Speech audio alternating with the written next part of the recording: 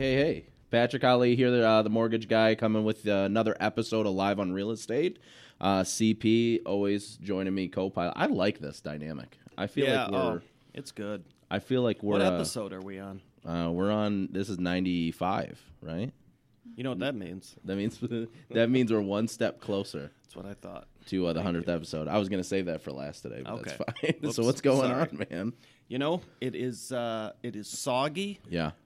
There's a lot of puddles out there. You got I had to wear careful. my waders this morning. Yep, you got to be very, very careful. Mm-hmm. You get stuck. You know, so here's my question.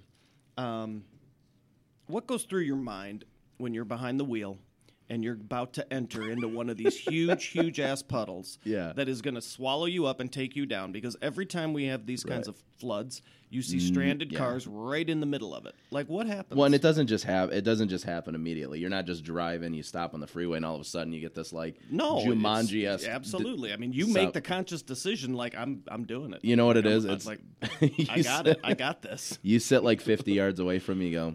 I can make it. Yeah. I can make it. So then you just bail. Then you just have to open your door, get out, do that walk of shame in that huge puddle, and just wait to be rescued. There was in, is it Florida or Louisiana, somewhere, where there was a flood, and a guy actually couldn't get out of his car because there was a gator that was on the freeway in the floodwater. So I asked my wife that question this morning, like, who does that? And you know what she responded? Me. No, me. She's like, you do. What are you talking about? You would be that guy. Yeah, but you have a Jeep though. Yeah. Like, if I'm taking a Saturn, taking a Saturn through the water, that's not going to be too good. Yeah. I don't think for anybody. So, anyways, let's talk about. What do you want to talk about today? I mean, we got a lot of stuff that's going on right now. I mean, interest rates are the same. Not a whole lot to talk about there. I think that. I think there is a little. I mean, we've got the Fed has been meeting and they're making their announcement today.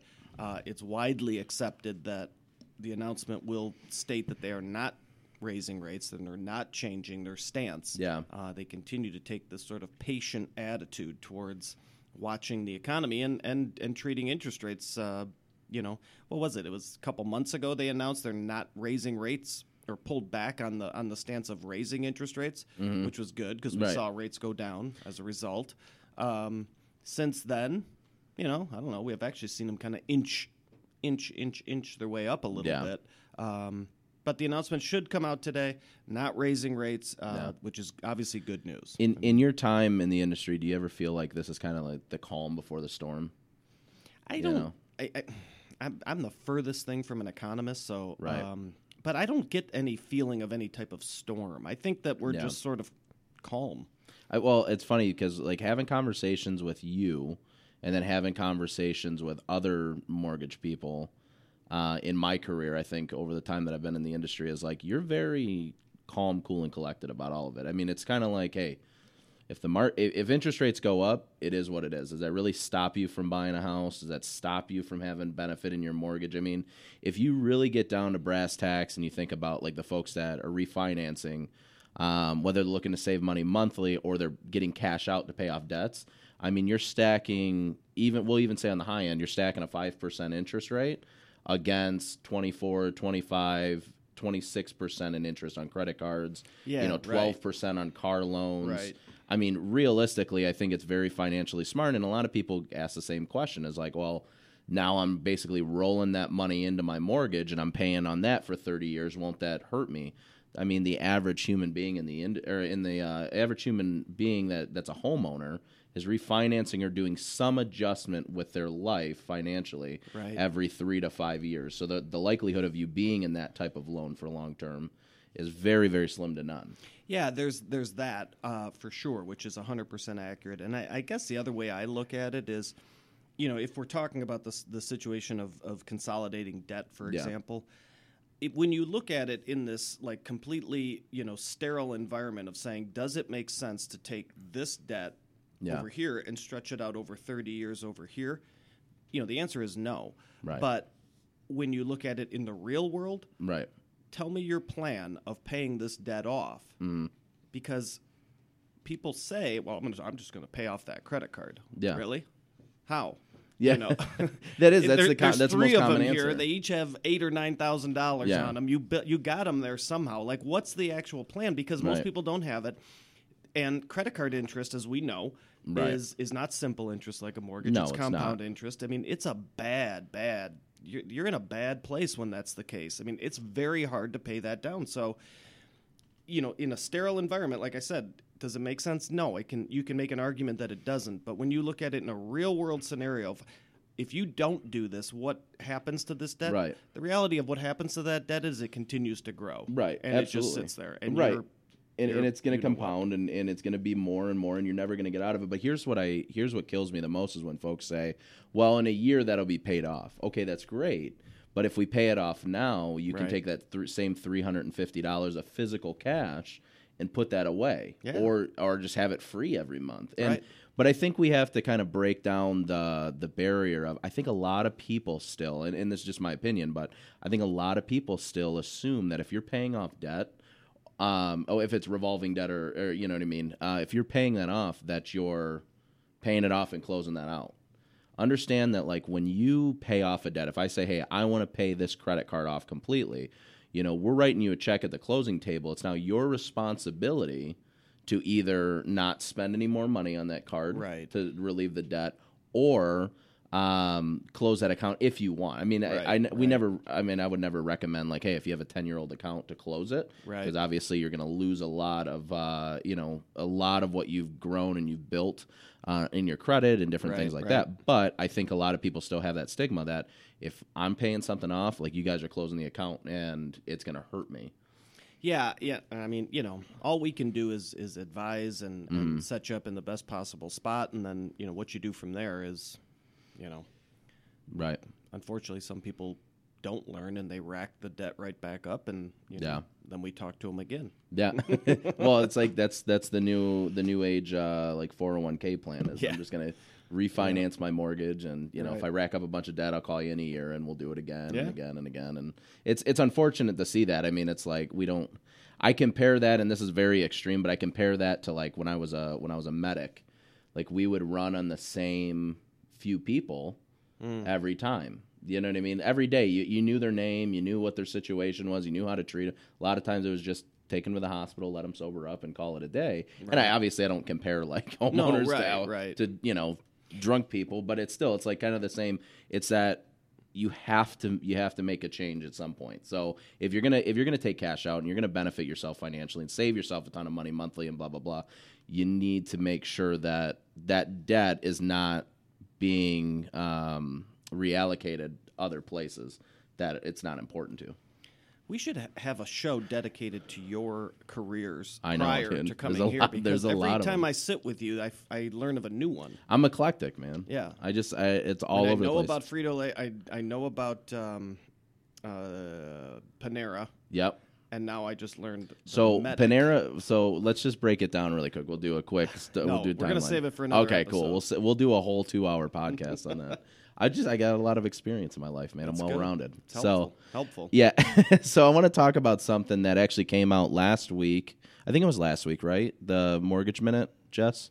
That was on last week's. Yes, it Okay. was. Cool. So last week, one of our fearless leaders, Chris Foster, finally came out of the cave and did a Mortgage Minute. And I think that this is super important because, at least for the folks on our team, on our side of the building, we're talking about this all the time. And I sat with you. I was lucky enough to be on your team as well. And I know that you basically talk about the same thing. You just don't Yeah. structure it the exact same way. No, but it's very similar. And, right? and it's very, very similar the way that you explain it. And it's what we call the 4 quadrants of the transaction. And yeah, I think it's super breakdown important. of what goes into, you know, the funds you need to bring to Right. closing. What really what is your bottom line number when you buy a house and you're coming to the closing table? What is that number consist of? And an accurate representation, I think it educates the client a lot better. And it's, you know, here's the problem is, like, in our industry, I think there's so much shit that's out there that, like, we can confuse people. It'd be like me talking to a doctor, because that's one of the careers I've never done yet. Medic. Yeah, well, a medic, it's different. Anyway, that's like well, never mind. We'll get into that. Anyway, it's like me talking to a doctor. Like, they're going to say a bunch of medical terminology that I have no clue about. And that's how it is for us. For, I would say, the stereotypical first-time home buyer, second-time home buyer that knows nothing about the industry. Right. And so it's a great educational piece that allows you to structure and explain the process, I think, almost to a T, to get all of the most accurate information out there and make sure that the client understands. Yeah, so let's break it down. What are we talking? Yeah, so here's basically how we explain it. So if I'm talking to a client, you can be my client, Mr. Mrs. Client. We look at the mortgage process in 4 quadrants. Your rates are too high. Well, we'll talk about rates in a minute. So it's basically four quadrants. Number one, you have your down payment. And down payment, it's going to be the same everywhere. And I think that's a common misconception. Like, if you're paying 10% down on a mortgage, no matter where you go, that's based off of that purchase price. So you're going to pay that 10% down no matter what. Okay, so I got a $100,000 house. I'm putting 10% down. I got $10,000. $10,000. Doesn't matter Super where simple. I go. Who I go with, I'm always putting... Exactly. Okay, exactly. And then... pretty simple. Really simple. And then when we get into, like, quadrant number 2, and I'm just going to go this way, you talk about your title fees. Now, title is something that, you have the ability, and I think a lot of people don't realize that you actually have the ability to shop for your title company. Most real estate agents and most mortgage companies have people they can refer if needed. What does the title company do? So title company is the one that's, number one, prepping the title documents.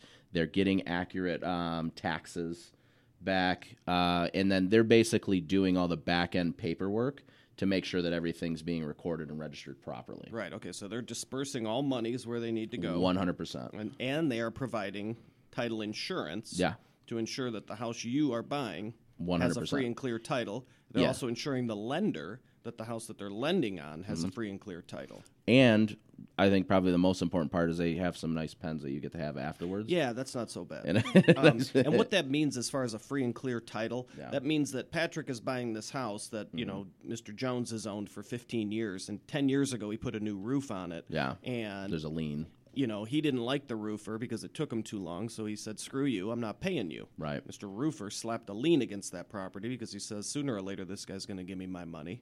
We got to make sure that kind of stuff doesn't exist. There are no additional liens against the property. You do not want to buy a home and inherit someone else's, debt, basically. How long do you think it takes, like, just in your experience, how long do you think it takes probably for title, like an average? Probably 5 days for title work to be processed, unless something comes up where it has to be addressed. Maybe, yeah. Like 5 days. So, down payment doesn't take any time in your process.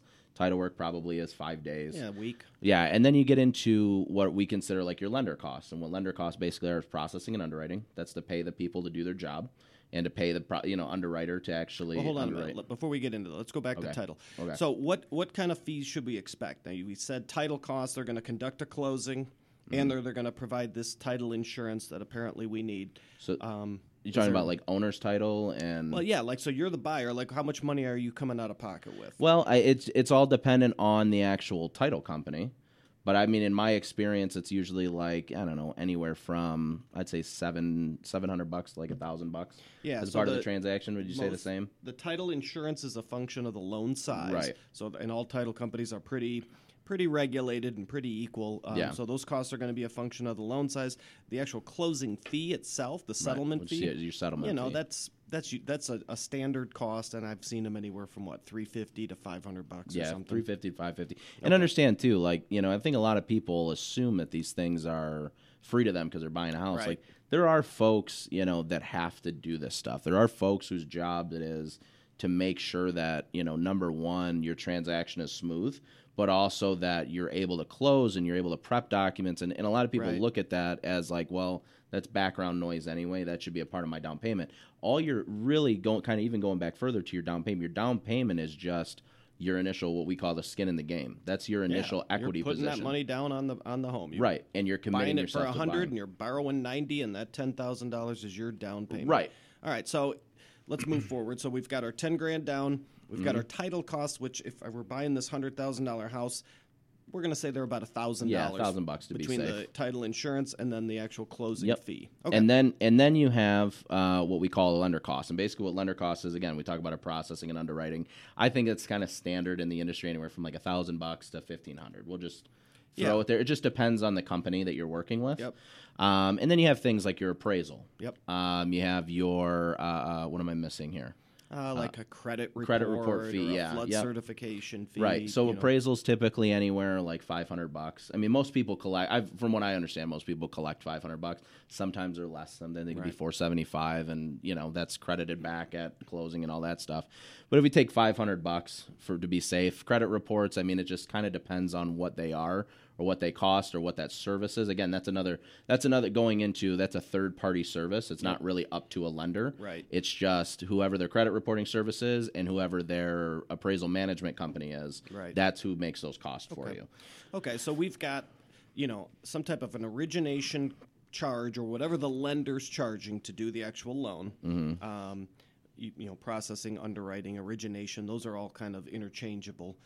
You've got appraisal, and then you've got a couple other miscellaneous things, credit report, flood cert, tax service, all these, other little things. So we're probably talking, maybe $2,000 for those things? Yeah. On average? Somewhere around there, yeah. Okay. So you're looking our like lender 13. costs are around $2,000, our title costs are maybe around $1,000. Okay. Yeah.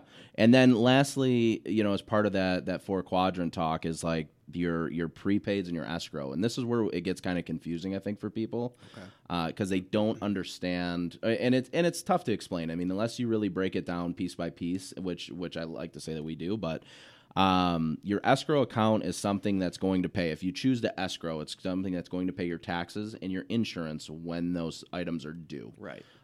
That's something that you can't get around. You have to have homeowners insurance. You have to have taxes.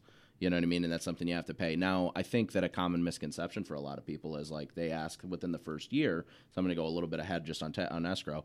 Within the first year, they're like, well, why after year one my taxes went up?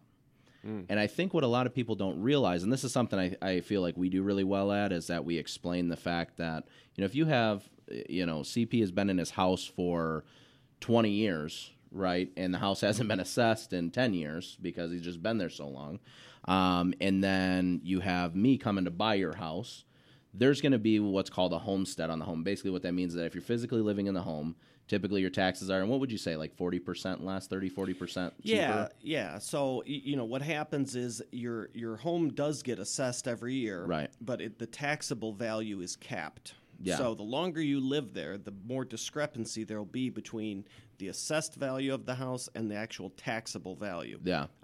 So if someone's lived in their house a long time, the taxes are, being capped each year, so Right. they're less. You sell the home, it gets reassessed, and Right. then the taxable value gets reassessed also. So you kind of wipe the slate clean and start Right. over again. Which, again, we know that buying a house in 1998 versus buying a house in 2019, there's probably going to be some kind of adjustment. And that I think that's just important to educate people on, Right.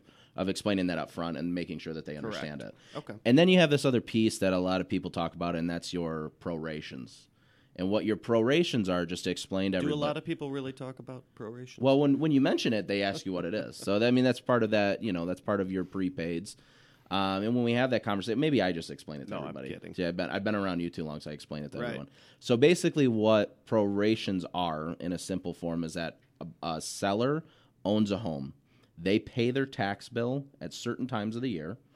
And in Michigan, at least, other than, I think we talked about a couple counties, all taxes are paid in the beginning, In all the advance. way through. They're paid in advance all the way through the following tax year. Correct. Or tax date, should I say. So what that means is, and we're going to make it really simple, if I have a house and I pay my taxes from January to January, and I live in that home from January to April, okay, that's only 4 months that I've actually lived in the home. As a buyer, you're now responsible for the other 8 months Yes. that I haven't been in the home. Simple math, I know. Yes. Yeah, so you paid it in January. It's not due until next January. However, the buyer comes in April. He is going to reimburse you Right. for the taxes that you've already paid, a prorated figure. He Right. will reimburse you. So these are the prorations. So anytime you purchase a home, not only are you putting money into an escrow account for future taxes to be paid, but you're also reimbursing the seller for taxes they've already paid. Right. So you need to plan on paying a full year's worth of taxes. Right. Potentially even a little bit I more. think 13 between to what 14 goes into months, the yeah. escrow account and what goes back to the seller to reimburse them. Plan on that full year's worth of taxes. So in our example here, $100,000 house, we'll say the taxes are $2,000. Right. You're paying $2,000, $2,100, something like that, Right. is going to come out of your pocket at this closing. Right. Okay. Right. So, and then, I think there's other features of going back just to first off, to just talk about the 4 quadrants again. So down payment Yep. is money that you pay. That's your money. Title work is something that you're paying to a title company Yep. to do their job, third party. Lender cost, again, something that's third party because that's your appraisal, your credit report, Right. Processing, underwriting. Yep. Escrow account, your money. Escrow account. So let's go back on this escrow Yeah. thing. So we talked about the tax portion of the escrow account, but there's also homeowners Yeah. insurance. And when One of you my come many in careers, by and the way. purchase when you go and purchase a house, you're coming to the closing with a paid in advance policy of homeowners insurance Right. for 1 full year. So we're using our April example. You close in April, you're going to bring a paid receipt, or you're going to pay it at closing Right. that says, my home is insured from April 2019 to April 2020. Yeah. So that's additional money that's coming out of your pocket. Again, Right. it's not money that comes to us. Right. It's not a fee. It's you need homeowners insurance. Right. So let's talk about the fees that are involved. I mean, I think that a lot of folks want to know, like, okay, well, why are some people more expensive than others? And I think here's the thing is that when we talk about because we already broke it down, we know that down payment, title, escrow, prepaids are going to be exactly the same, if not right within a few dollars and cents. When we start breaking down why certain interest rates cost more and why people pay more than other folks and stuff like that, I mean, what is something that you're having a conversation with people about when they do ask those questions? I think it's more so around rate related, but yeah, well, yeah, exactly. Great point. Your interest rate. I mean, there's a whole spectrum of interest rates available to all of us. right, And those rates come with different costs, or in some cases, credits. And what influences those things is your individual personal situation. Right. So your down payment, more money down, usually means a little better interest rate. Right. Or less money to get a certain interest rate. Credit, really good credit versus really bad credit. Those interest rates are all still available, but Right. if you've got shitty credit, Yeah. you're going to pay a lot more money to get that rate than someone who's got great credit. right. And and that's another great point too, is like, we have these conversations all the time with folks and they want to know why, well, this company gave me a conventional loan and you gave me an FHA loan. Yeah. Understand that I hate to say it like this, but that really goes down to the professional, I think, the professional level more than anything of what the loan officer's opinion is of that situation. And here's the thing. If you're somebody that has 640 credit and you're trying to apply for a conventional loan, doesn't make a whole lot of sense. And it might make sense for you in the short term because now you have a conventional loan.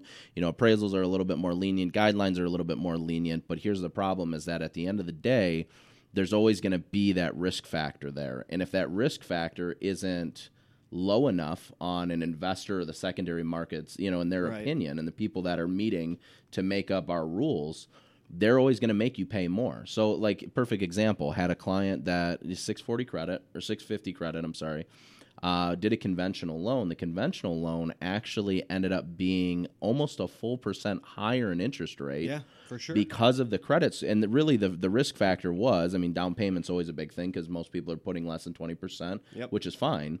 But the credit score being as low as it was, which, again, that's an average score. I don't think that that's horrible, but it put them in what's called an FHA Elite bucket, which that FHA Right. Elite bucket now is they're looking at low 4% as opposed to low 5%. Yeah, it's interesting, but the mid 600s, which was always no problem, conventional mortgage, now, especially for someone who's putting less than, we'll say 10% down, Right. that's an FHA loan all day because, like you said, the interest rate is going to be higher. Yeah. The costs are going to be more on a conventional loan, and the PMI. The PMI is Yeah. going to be more than it would be on an FHA loan. Right. So, yeah, those are those need to be. You need to look at FHA when you're anywhere from probably even 660 Yeah. and below. Well, and here's the thing is like if it makes sense for you and you want to do conventional or you want to go that route, no, but we're never going to be the person to tell you like, hey, you can't do it. no, right? we're going to show you both options. Right. You do Always- qualify for both loans. Right. We're always going to tell you, and I would hope that any professional in the industry Yeah. would give you both options and always would make hope. sure that you're well versed in both sides of the coin. But at the same time, it's just what makes more sense for you. short-term and long-term. Because, again, that goes back to a lot of people think, like, if I'm getting a house today, the next 30 years I'm paying this mortgage. Right. It's not the case. It's more or less, I almost wish you could do, like, 5-year mortgages with the option to extend the 30. Yeah, right. You know what I'm Right. saying? And the reason why is, like, most people truly are within a year. And that's part of what I'm doing right now is going back through, and part of my job is going back through all of our past clients that we've closed when, the market was higher. And we're talking to them and having conversations about, hey, listen, we can lower the interest rate now. Well, that's definitely also part of the professionalism. Right. Excuse me. And, what we do as a lender is we monitor your loan for life. Right. You're a client for life. I mean, just because we did your loan 8 months ago doesn't mean we're not paying attention to what are the market conditions now, Right. checking in what is your situation, and maybe there's an opportunity. Right. All right, so I want to wrap up our thing there. So Mm-hmm. we put $10,000 down. We paid $1,000 for title costs. Yep. We paid $2,000 for lender costs. Mm-hmm. Our taxes are $2,000. Our homeowners insurance that we needed to pay in advance is how much? Well, like, I don't know. I'd say probably $1,200. Yeah, we'll say $1,000. Yeah. So, all right, what's my bottom line number? Or what? 10. So it's what? 10? 10. 1. Yep. So it's 11. It is 11. Thank you. I appreciate it. My other job, I was a math teacher. So that's what, 17 grand? I believe you are correct. Yeah, about 17 grand that is. It's all said and done. So all said and done, about 17 grand. And again, understand too that just because 17 grand is on paper, is that 17? Yeah. I don't know. Do the quick math, Jess, if you could. It's 10. It's 11. It's $2,000 in cost is 13. $2,000 in taxes is 15. And $1,000 in homeowners insurance. So we're 16. 16. I like 16. I like the Worst case scenario. Yeah, under promise, over deliver. Got it. That's what I'm all about. All right. So, anyways, no, that's good. So don't call me if you need them. No, I'm just kidding. Right. But again, there's also other pieces of that puzzle that go into, and I think that might be actually a good one for our next podcast is to talk about the real estate side of that transaction. Maybe we'll tie it in next week with Tim on the podcast. And just talk about what can be done on the real estate side of the transaction, what can also be done on the lender side, because there are things like lender credits and all that stuff. And we could go, we could go on and on and on and on. But I mean, that's to give you a good idea of exactly what goes on with your mortgage and how it works and how you make that that monthly expense, but also at the same time how you make it to the closing table. Yep. And I think it's really good. So. I really truly think that education is like the most important thing. And I know that this podcast today is more or less just us kind of talking about this transaction and spitballing things back and forth. But I think it's always important every once in a while to allow people to understand, what goes into this. And I feel like this is kind of like therapy for Jess. I feel like she just sits here and she learns, and like one day she's going to buy a house and she'll have the most kick-ass mortgage that she ever could. It's the truth. It's the truth. All right, very good. Well, yeah, and if anyone has questions about this kind of stuff or wants to get into more detail of how we look at it, how we explain it, what it might mean for your situation, we are certainly available to do that. That's it's actually what we do for a living. Yeah, right. Well, that's awesome. That's all. You got anything else today? No, but I was thinking we might as well go get your car out of that puddle. So right. let's we got to get moving. I got to get the boat, man, and go back and get my car. Anyway, so that's another episode of Live on Real Estate. Jess is laughing at me over here in the corner, and that's okay. Any questions? Here's the thing: is that we talk about this a lot, and we have agents on all the time and other guests on, and give them a call if you have any questions about mortgages, about real estate. It's a very open forum. I feel like the way we are in the podcast, people don't realize that outside of this is exactly how we are out there. And it's like almost an intimidation thing of like, oh, well, this person's probably like, super salesy. Listen, it's your mortgage. You have to make that mortgage payment. I don't. I just want to educate you. Yeah, phone lines are open. Always. What is our phone number? 248-308-5000. Yeah, that's right. Correct. Give us a call. And we have billboards now, too, by the way, which I'm super pumped about. Anyways, all right, so that's another episode of Live on Real Estate in the books. Join us next week as Tim Martin from Keller Williams is going to hang out with us. He's going to drop some knowledge bombs, and I'm super excited to have him. And any questions, again, 248-308-5000. Ask for CP and Patrick. I think that'd be cool. Just get like a caller in. Anyway, you guys have a great day, and we'll see you next time.